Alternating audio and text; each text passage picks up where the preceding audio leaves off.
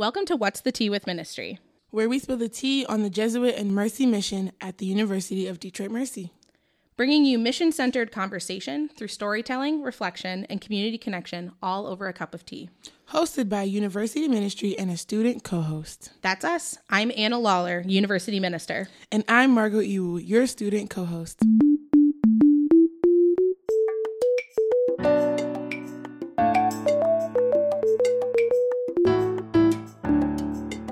Today, we're going to be talking with Father Gilbert Associate Professor of Architecture and Community Development and the outgoing superior of the Jesuit community at Lansing Riley here on the Detroit Mercy campus. In addition to teaching on our campus, Father Gilbert leads an award-winning National Liturgical Space Consulting Service, which bridges high design and sacred space. He has helped to design many of the sacred spaces on our campus, including the Holy Spirit Chapel and the Islamic Prayer Room in the Student Union. Father Gilbert is a beloved member of our community who will be moving on to a new assignment, but before he leaves us, we wanted to take the time to speak with him about St. Ignatius and his experience with the Jesuits. So without further ado, let's talk with Father Gilbert. Welcome, Father Gilbert. Thank you. Thank you for having me. We are excited to have you today. So our podcast is newer, and we're really excited about what it's becoming and what it could be in the future. One of the things that we are doing with all of our guests, and you are joining us in this today, is we're sharing this time together in conversation over a cup of tea. And so we offered you a cup of tea today, and we were just wondering, what tea are you drinking? I'm doing the lemon lift. A lovely lemon lift. Margot, what about yourself? The blueberry pomegranate is really tasty and smells great. And I went with just a classic mint tea for myself. So we're going to be talking with Father Gilbert today a little bit about St. Ignatius, who he is, why is he important, what has he done to make our university what it is today in many ways, what is his legacy. So we want to start, Father Gilbert, by just asking you who St. Ignatius is. Well, he was a fairly modern-day saint in the sense of a 2,000-year tradition. He's in the late 1400s. He kind of emerges on the scene. A soldier saint, and that's the part that I think is really, for me, the most significant, because he is really dealing with this sense of where his deepest desires are. Originally, he was kind of trained as a courtier, so working in the courts of the royal courts of Spain, as so just aware of life in general.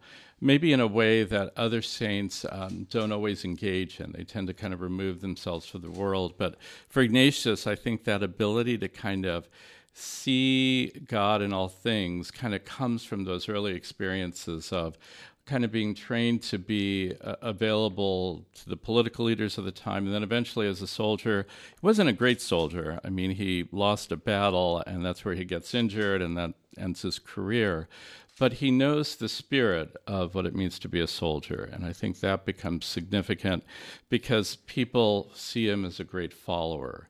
And so when he's a student at the University of Paris, these students are just enamored by him. He's got a charismatic personality. He is a man on mission. He kind of knows there's something greater that's going on here, and he's not fearful of that. And so in a nutshell, that's who he is. Okay. Why do you think he's important to us at Detroit Mercy? Well, one of the things that I've always been impressed by, I'm originally from Los Angeles area, and I came to work in the architecture school here. But the one thing I've grown to love, especially about Detroit, is it's a maker's culture. So it's this culture that understands the significance of what it means to create beautiful objects, whether it's the automobile, cultural objects such as music in all of its different forms, from jazz to Motown to rap to electronic music. So it's got this kind of very creative understanding that has an impact on American culture. And I think when you've got something like that, you become leaders. And one of the things that I've always felt about Detroit is that sometimes I don't think it realizes how powerful it is on the American imagination. And Ignatius, being that kind of soldier saint, you know, I think sees that ability to kind of grow something and continue to grow it greater. And so ever since 1877, when the Jesuits started then the University of Detroit, there's always, I think, been this sense that we can do almost anything our imagination sets its mind to. And again, that for me is kind of Ignatius in a nutshell. It's just like he knows what he needs to do. So that would be, I would say, the significance that way. Mm-hmm. I'm sure others have different ways of seeing it, but for me, I always just enjoy that. Yeah, I think that's beautiful. And as someone who's also not a fellow native of Detroit, a transplant, as you might say, mm-hmm. I've really come to love the city in a lot of ways. And I think our presence here is so important as the University of Detroit Mercy. And I think what St. Ignatius's legacy really could be for us in this space is that spirit that you were talking about, the commitment, the hard work ethic, and also just a desire to be where people are and amidst the energy of a city and the energy and spirit of its people. So that kind of leads into another question. So I mentioned the word legacy. We know that there are 27 amazing Jesuit higher ed institutions here in the United States. What makes it special to be Detroit Mercy? And what do you think the legacy of Detroit Mercy means to the Jesuit world? That's kind of an interesting question. And many people may not know this, but Detroit Mercy was actually one of the largest Jesuit universities in the country back in the 40s, 50s, and probably early 60s. And so it kind of led the nation in many ways in different things, including athletics. When we had the football team, we were fairly good, And so as the downsizing was occurring, I think we had to constantly keep recalibrating. What does it mean to be a Jesuit university in a city like Detroit? So where economic disparity was probably the highest disparity rates in the country, poverty, racial tensions, all of those things. How do we carve a new path? So not just trying to be another Georgetown or Boston College, which would be the leading ones today, but to really ask the question, what does the community need? And how do we provide that as students who are going to become the future leaders of this great area? So that flexibility and that kind of ability to pivot as one needs, I think really has inspired other institutions that are now starting to see downsizing in their own institutions mm-hmm. and are struggling and stuff. And they see that, Detroit Mercy was very creative in this, and especially the consolidation with the Sisters of Mercy. They too were experiencing a downturn in their population, and then combining the two, you just had this kind of wonderful connection. Normally, when Jesuits merge with another institution, it's usually basically a friendly takeover, maybe not so friendly, but because we tend to be seen as kind of the power group. But in this reality, it was a true consolidation. Mm-hmm. Everything from the president of the University of Detroit, Father Mitchell, literally stepped down so that Sister Maureen Fay, who was president of Mercy, would be the new president of the combined consolidated university. All of that just lent itself to this really kind of movement of a joining of spirits, which again, I think helps pave the way for other institutions. Nice. I have a couple of questions about the merging of Mercy and Jesuit later on. Follow-up questions, of course. Okay. But I just want to ask, how has Ignatius and his spirituality impacted or influenced your life? I like the fact that, again, I go back to this notion of a soldier saint, right? I grew up in a Franciscan parish, so St. Francis was larger than life. But he's so friendly, and maybe, he was always talking about peace. And, as a teenager, I'm thinking, I don't get it. I mean, I'm not that kind of a peaceful person and stuff like that. And when I started to read about Ignatius and the tensions and the battles and in kind of his interior kind of aspects, I found that I resonated a lot more with him. So I found in my personal life, just the ability, again, to resonate with Ignatius in a way that I didn't with Francis or the other saints. And I met a lot of Jesuits, which I think is important.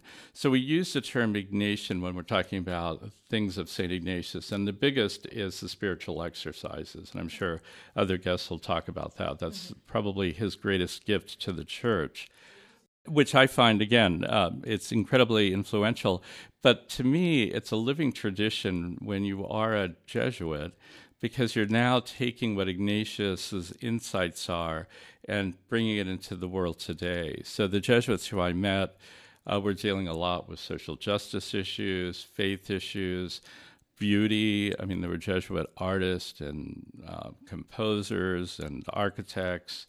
There were Jesuits in the sciences. So they were never afraid to see the world and to embrace the world, and then to help others recognize the divine that's part of their search for their wisdom, right? So if you're a scientist and you're trying to uncover what's going on in this, what we call the world, it becomes this really fascinating endeavor, but it's very spiritual, because the seeking of wisdom in all religious traditions is part of that sacred quest. And I think for Ignatius, he was always open to that. There wasn't any fear about embracing what's going on in the real world as part of one's spiritual quest. Do you happen to have like a favorite Ignatian story? Well, I do. So they said that Ignatius, when, he wanted to go out and conquer the world, right? But he ends up having to become the first Father General, which is the leader of the Jesuits.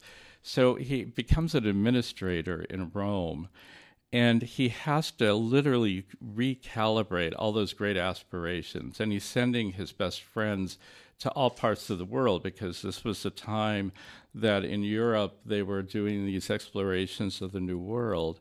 So Francis Xavier, one of his closest friends, is sent off to India before the Society of Jesus is even formed.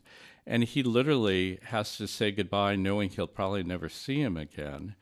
But he's also, I think, the one who really wants to be on that ship, exploring these new cultures, exploring these new worlds, and doing all of that. But he's stuck back at the office, right? So at night, he would climb up, they say, to the roof of his office, and he would just stare at the stars.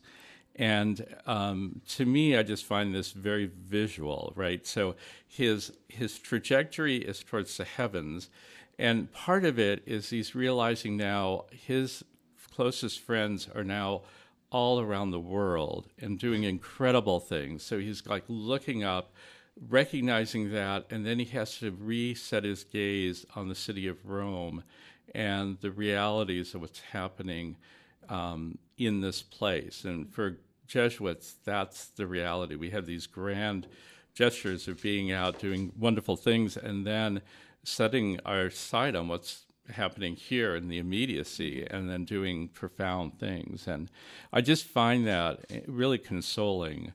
I think even as superior, because one of the roles I call being a superior is like being a dorm mother to these Jesuits, and trust me, it's a handful at times, because they are these people who do incredible things. Sometimes it's not safe, sometimes it's puts them in danger, or even potentially puts the society in danger by taking certain stances, and trying to work with them and praying and discerning. But I don't feel like I have the freedom like I used to when I wasn't the superior to be able to do certain things or say certain things. And so right now, that's probably the story that resonates the most with me. That's beautiful. I love that. So you mentioned earlier about the unique situation that we have here at Detroit Mercy as being a school that has two charisms. Mm-hmm. The Jesuits and the Sisters of Mercy, something that I deeply love and have come to learn so much more about as a person who's only ever worked at Jesuit institutions prior to coming here. I've never dealt with the two charisms component of potentially working in a higher ed space that has two beautiful spiritualities. I want to ask for you, what is it like to hold those two spiritualities, especially as a Jesuit priest? Wow. It's complicated, I'll say, because part of me as a Jesuit has to kind of also help articulate the Jesuit side of things. And understanding Jesuits, I think, is different than understanding Mercies. And I don't know if it's a male-female thing or the era that Catherine McCauley is working in, where I don't know if education, like how education is formed and developed and brought forth to students, is as critical as this idea of access to education. I mean, she's bold and brave, in many respects like Ignatius, right? Almost a soldier character who just tells the people in her neighborhood, in this very wealthy part of Dublin, these women are going to be trained and they're going to be educated, and you just need to deal with it, And I love that about her, But what the educational pedagogical approach for them, I think, is just not as clearly defined. So then the charism kind of goes back to the larger sense of like, who is she? And then what have the Mercies done with that as the generations? And then there really is a lot of commonality, I think. Again, they do quite a bit of areas of social justice. Their focus tends to be a bit more in the health fields. And so that notion of healing society, both from a physical reality, which can be very brutal, and they do incredible work all around the world with that, but also I think in the spiritual side too, of trying to help people who have suffered or are going through difficult experiences and are able to be kind of a really safe space for them. I find my students resonate easier with Catherine than they do with Ignatius. And I think part of it is Ignatius is a bit more of a mystic, because of his spiritual exercises and all that. But Catherine is very straightforward, and it's very kind of can do, will do, just don't stand in my way kind of a personality. And I think they really enjoy that.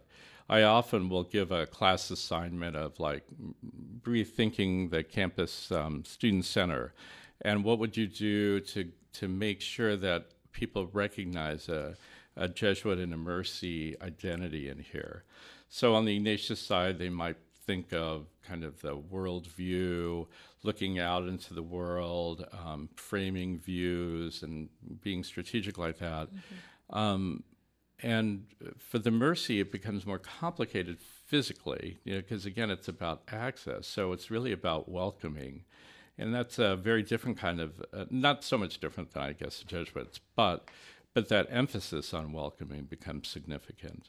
So that, how we even talk now about belonging, that it's not just about DEI, but it's really about belonging. Right. That it's, it's not just respecting diversity, but knowing that you're welcome here. And I find that the students do it quite naturally, but tensions rise every now and then. And I think if we can refocus ourselves back to that, it becomes important. Sure. How can our community find commonality between the Jesuit and Mercy missions? And how do we hold them as a distinct as well? So how do we keep them, how do we hold that image together, but then?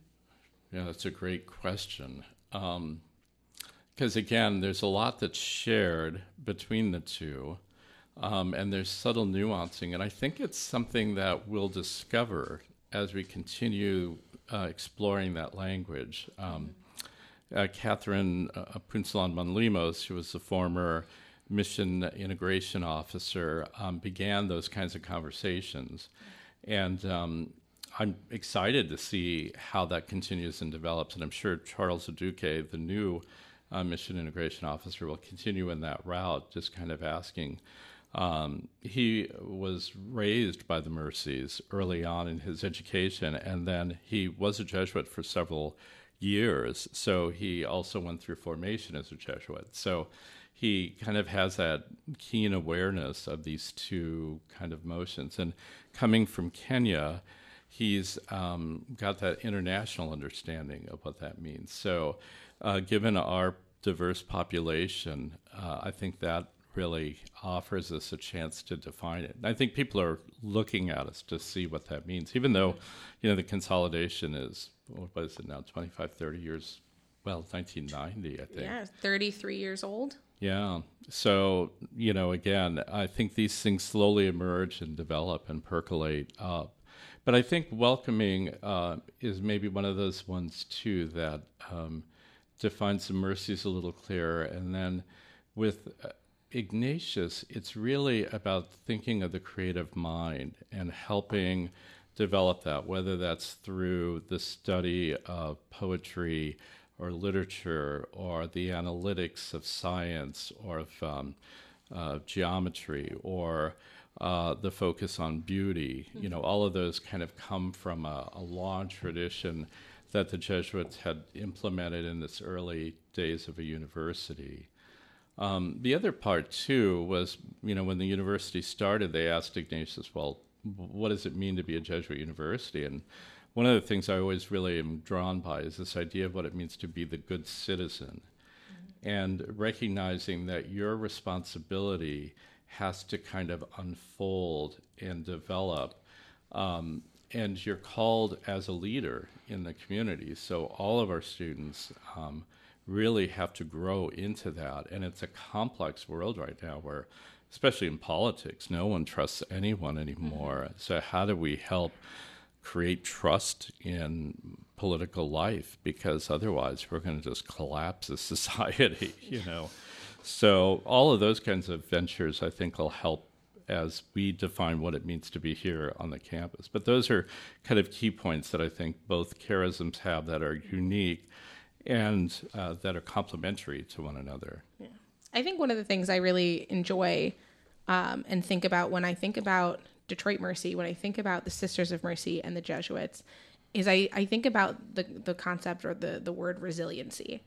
I think of Catherine as being someone who was really resilient in what she wanted and what she was hoping to accomplish in the work as the Sisters of Mercy were first established. Yeah. I think of that same energy and spirit as being true in Ignatius. And I think for us located in Detroit, I think that is the spirit of Detroit, is this level of resiliency that we have. I say we because I'm going to include myself now in the Detroit. I've been here for 2 years. So I'm going to include myself now. And I think the spirit of resiliency of Detroit and Detroit Mercy is something that's really beautiful. And I think for me, the spirit of Catherine and Ignatius fuels that in my understanding of our university and institution and also being in the city. Yeah, I'd say learning as a student, at least, who's had to take but a good amount of classes where I did have to learn the difference between, being a Mercy or just Mercy and Jesuit, and learn more about who Catherine Macaulay and Ignatius were.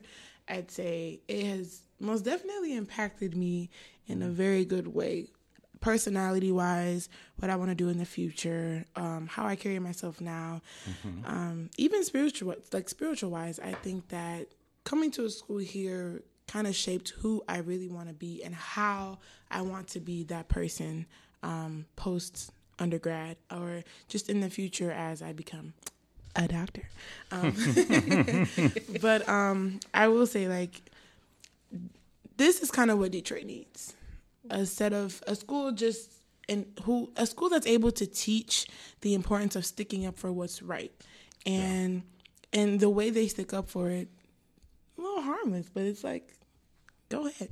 But I think that students that do come here, doesn't even matter the faith. I think that the way that you guys carry yourselves on campus and teach us on campus does have a very big impact, especially on me. Thank you. Mm-hmm. So one of my last questions for this portion of our conversation is, what's a lesson from St. Ignatius that has helped to transform your life? Well, I suppose one of them, again, Ignatius saw God in all things. That's kind of a phrase that we throw around all the time.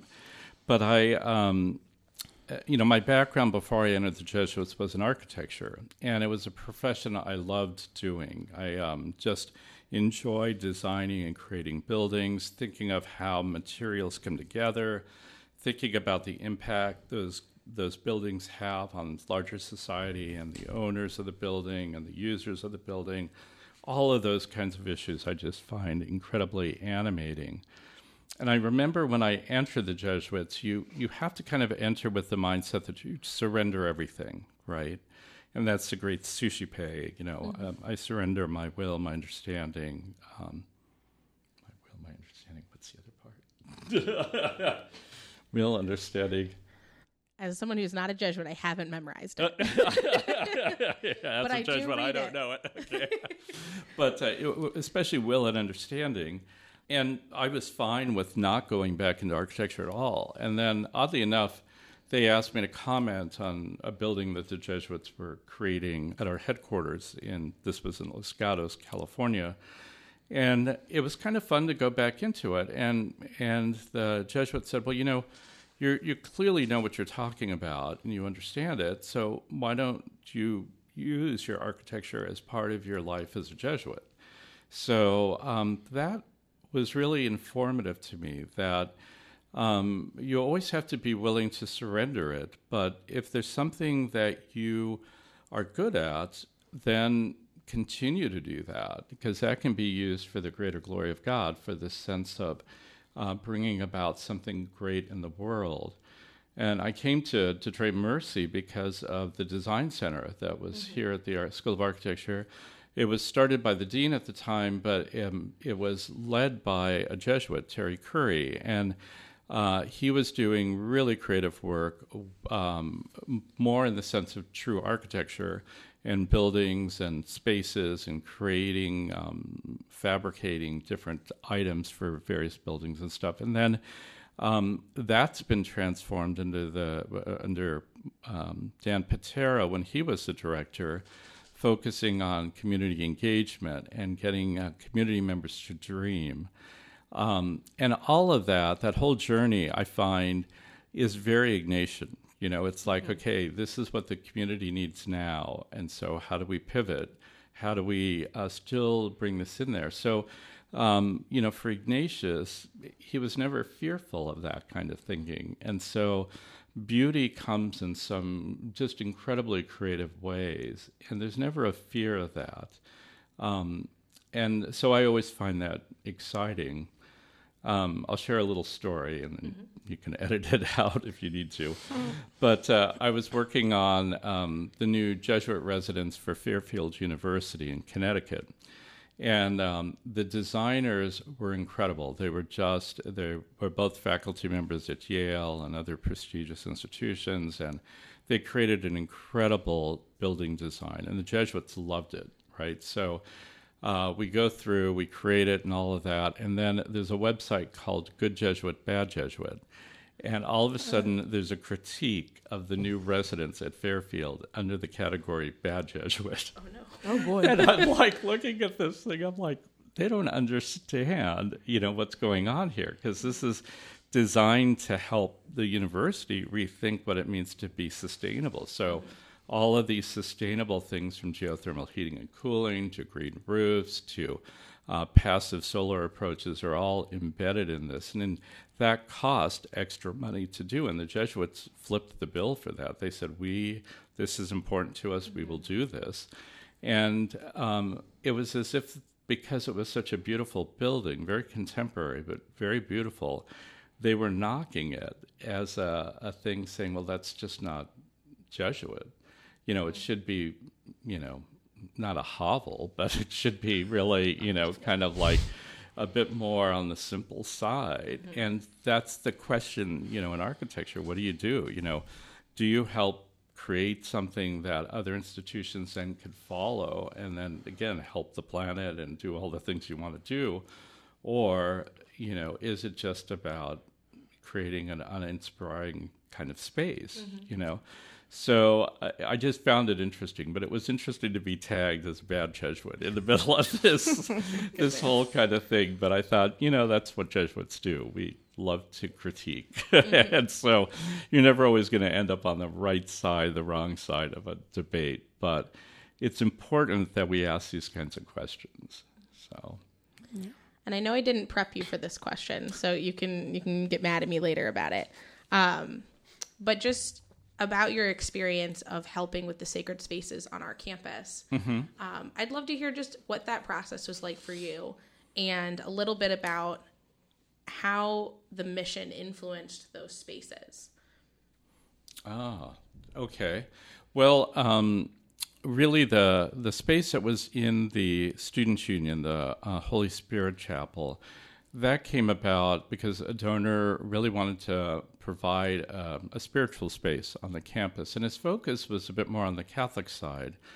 Anita Klug, the director of university ministry, was able to convince him that the other Christian denominations needed a space because the chapel of St. Ignatius is a truly Catholic space, very contemporary, beautiful, but, it's a large crucifix that's at one end of the building, And so it has meaning for Catholics, but not necessarily for a lot of the faith traditions that come here in the Christian sense. So it's an ecumenical space. And so we had these really wonderful conversations with different students about, well, what does this space need to be? And then also thinking, the way that we engage in word, especially with texting, are kind of short phrases. And so this idea of using smaller quotes to help people launch into their prayer became part of that. The notion of a labyrinth, and that's kind of graphically what you see happening on the walls. These kinds of spaces that are meant to turn you in on yourself becomes another kind of iconic type of moment. The way that the cross is placed outside of the space to help expand a sense of space. And then you'll see the ceiling kind of rises to the window, so you can feel protected in a quieter, more intimate space, but it's meant to, again, kind of broadcast this out into the larger world. So it was kind of just in conversations with the different folks, and then we had a very creative design team out of Milwaukee who I had worked with on several other projects. We were on a very tight timeline, and they're used to doing these kinds of fabricated environments quickly. And so we brought them in, and they were able to really take some of those early concepts and then create this beautiful design out of it. The Muslim prayer space, not so much, because a lot of it had already been planned.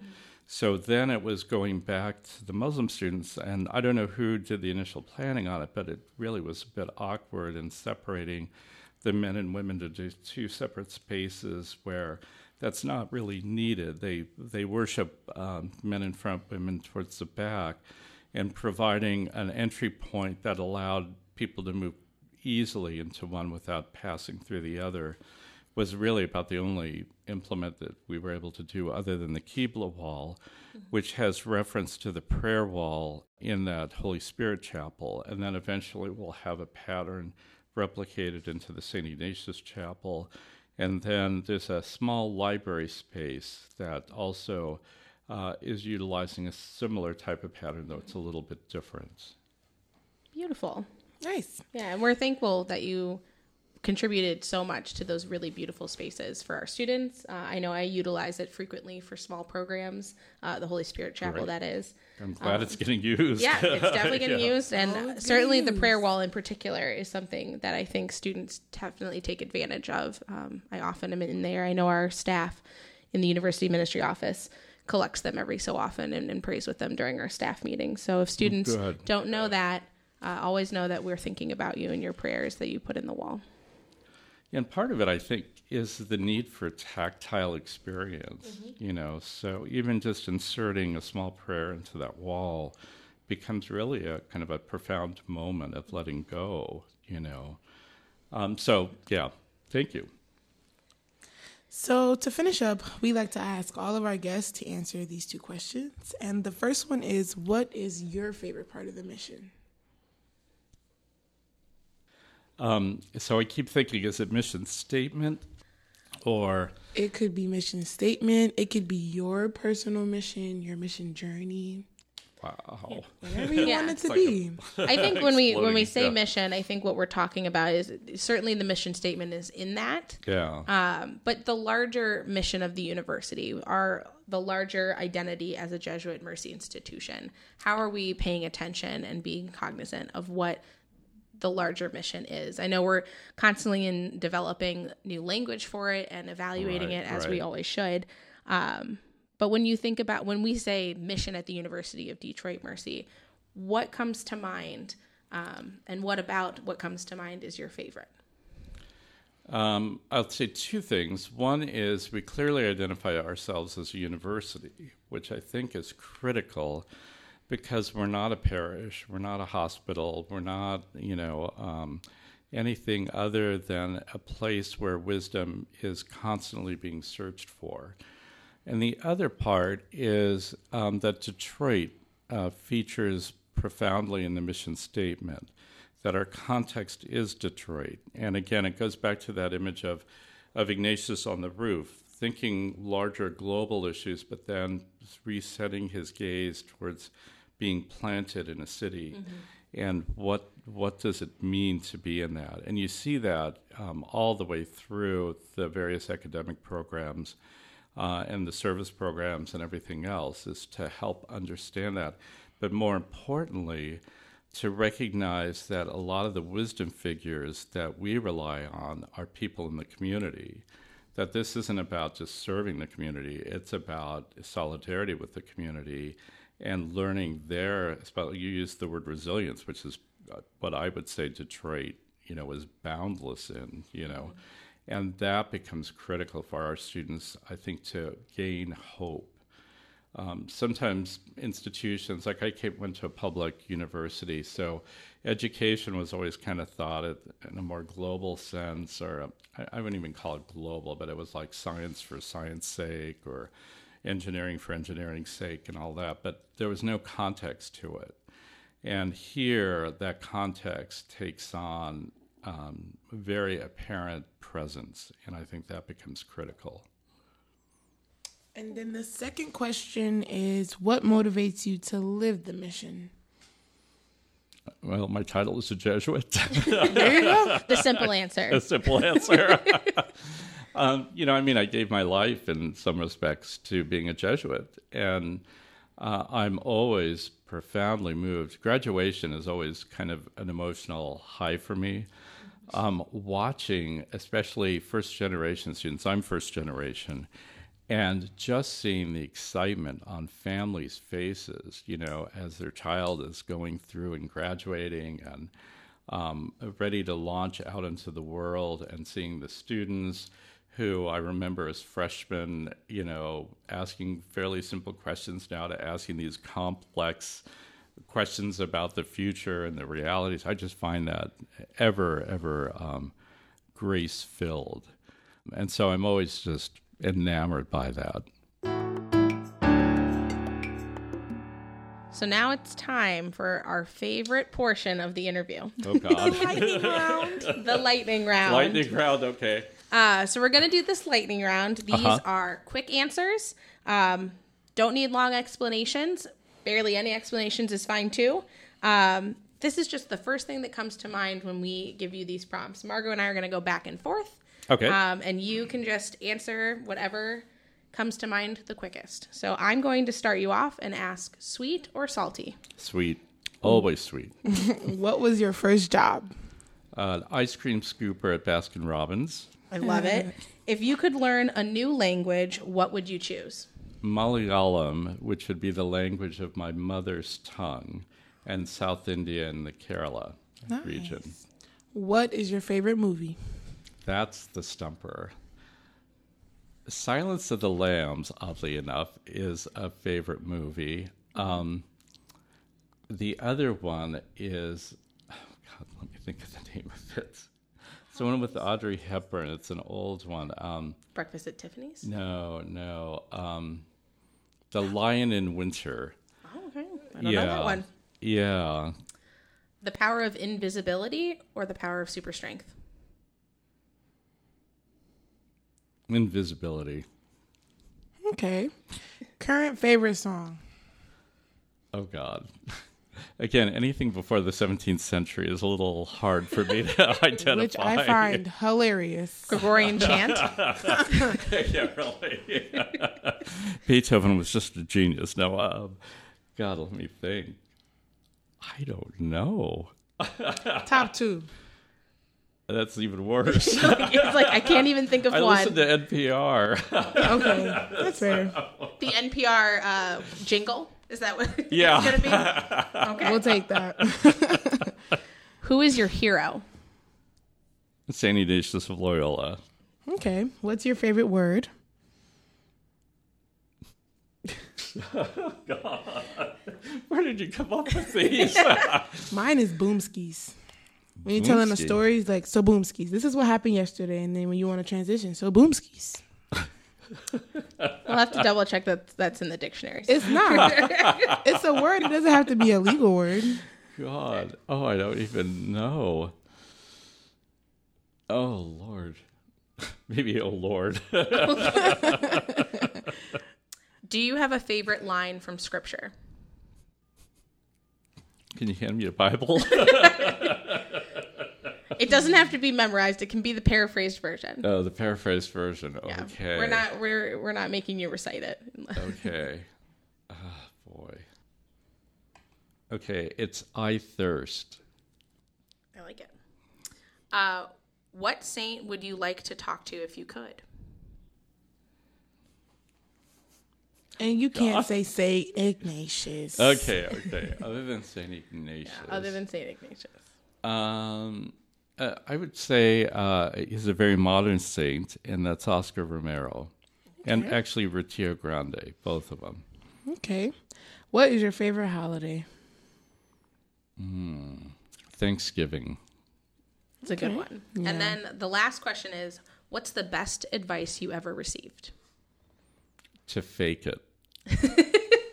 Should I go into a story on that? Go for it. Okay. So right before my ordination, I'm on retreat, and I am panicking that I will never remember any of the prayers during Mass. I'll never know what to say to somebody who's in grief and all of this. And my spiritual director just looked up after I'm kind of panicked in this mode, and he goes, you just fake it, and eventually you become it. And it goes, that's exactly how teachers do it. That's how parents do it. That's frankly how priests have to do it. You just start acting like one, and you are graced into the role. Wonderful. Well, Father Gilbert, thank you so much for joining us today. It was a pleasure speaking with you and sharing conversation and a cup of tea with you. Thank you, and thank you for this project. I bid you a wonderful time as you continue this on, and I will be looking at it from the West Coast. Thanks so much. So that was a really wonderful conversation we had with Father Gilbert. I think in particular, I was really drawn to his story about St. Ignatius being on the rooftop of his office in Rome and looking up at the sky and thinking about like the vastness of the world and also the vast spaces where all of the Jesuits were being sent. And then him refocusing his gaze on Rome and where he was in the present. Yeah, I think it amplifies the significance of having a rooftop to be on top of, to think, because being able to be in that space alone where you can produce these kind of thoughts and visions that you want to have for the world is very significant. I mean, think about Jesus. He was on top of the mountain, hill, top of the cave, whatever it was, but either way, he still needed that kind of space to be alone and to produce those thoughts, to envision those thoughts and kind of like plan out how he wants to carry out that. And I think that as people who are always on the go, like say Ignatius or even Jesus, that private time, that quiet space is so it's a dire need. So this is my message to everyone right now, to go and get you a nice little rooftop on the top of your house, put a little chair there, make sure you have the stars going. If you don't have the stars going, get a little water thingy, the sound thingies that create the little silence with the crickets, and just think. Just think. And maybe for students who aren't thinking about their own personal rooftops, of course, we can always use the spaces that Father Gilbert has worked on, whether you're going to be in the Ecumenical Chapel, which is our Holy Spirit Chapel in the Student Union, if you want to be in St. Ignatius Chapel in Commerce and Finance, if you want to just sit outside, or even go into the Islamic prayer room or the multi-faith prayer space. Be sure to check out those spaces as a place to pause. But don't forget the second part of the story of redirecting that focus back on the present and where you are. That's the message we want to leave you with today. You've been listening to What's the Tea with Ministry. If you enjoy listening to us today, be sure to subscribe so that you never miss an episode. Also, be sure to follow us on social media at UDM_ministry, or check us out at What's the Tea with Ministry podcast on the Detroit Mercy website. Thank you to our guest, Father Gilbert, for being in conversation with us today. Thank you also to all of those who have made this podcast possible, especially the Communication Studies Department, our sound engineer, Michael Jason, marketing and communications, and the whole Detroit Mercy community. We look forward to sharing more of the mission with you next time. See you later. Hasta la vista.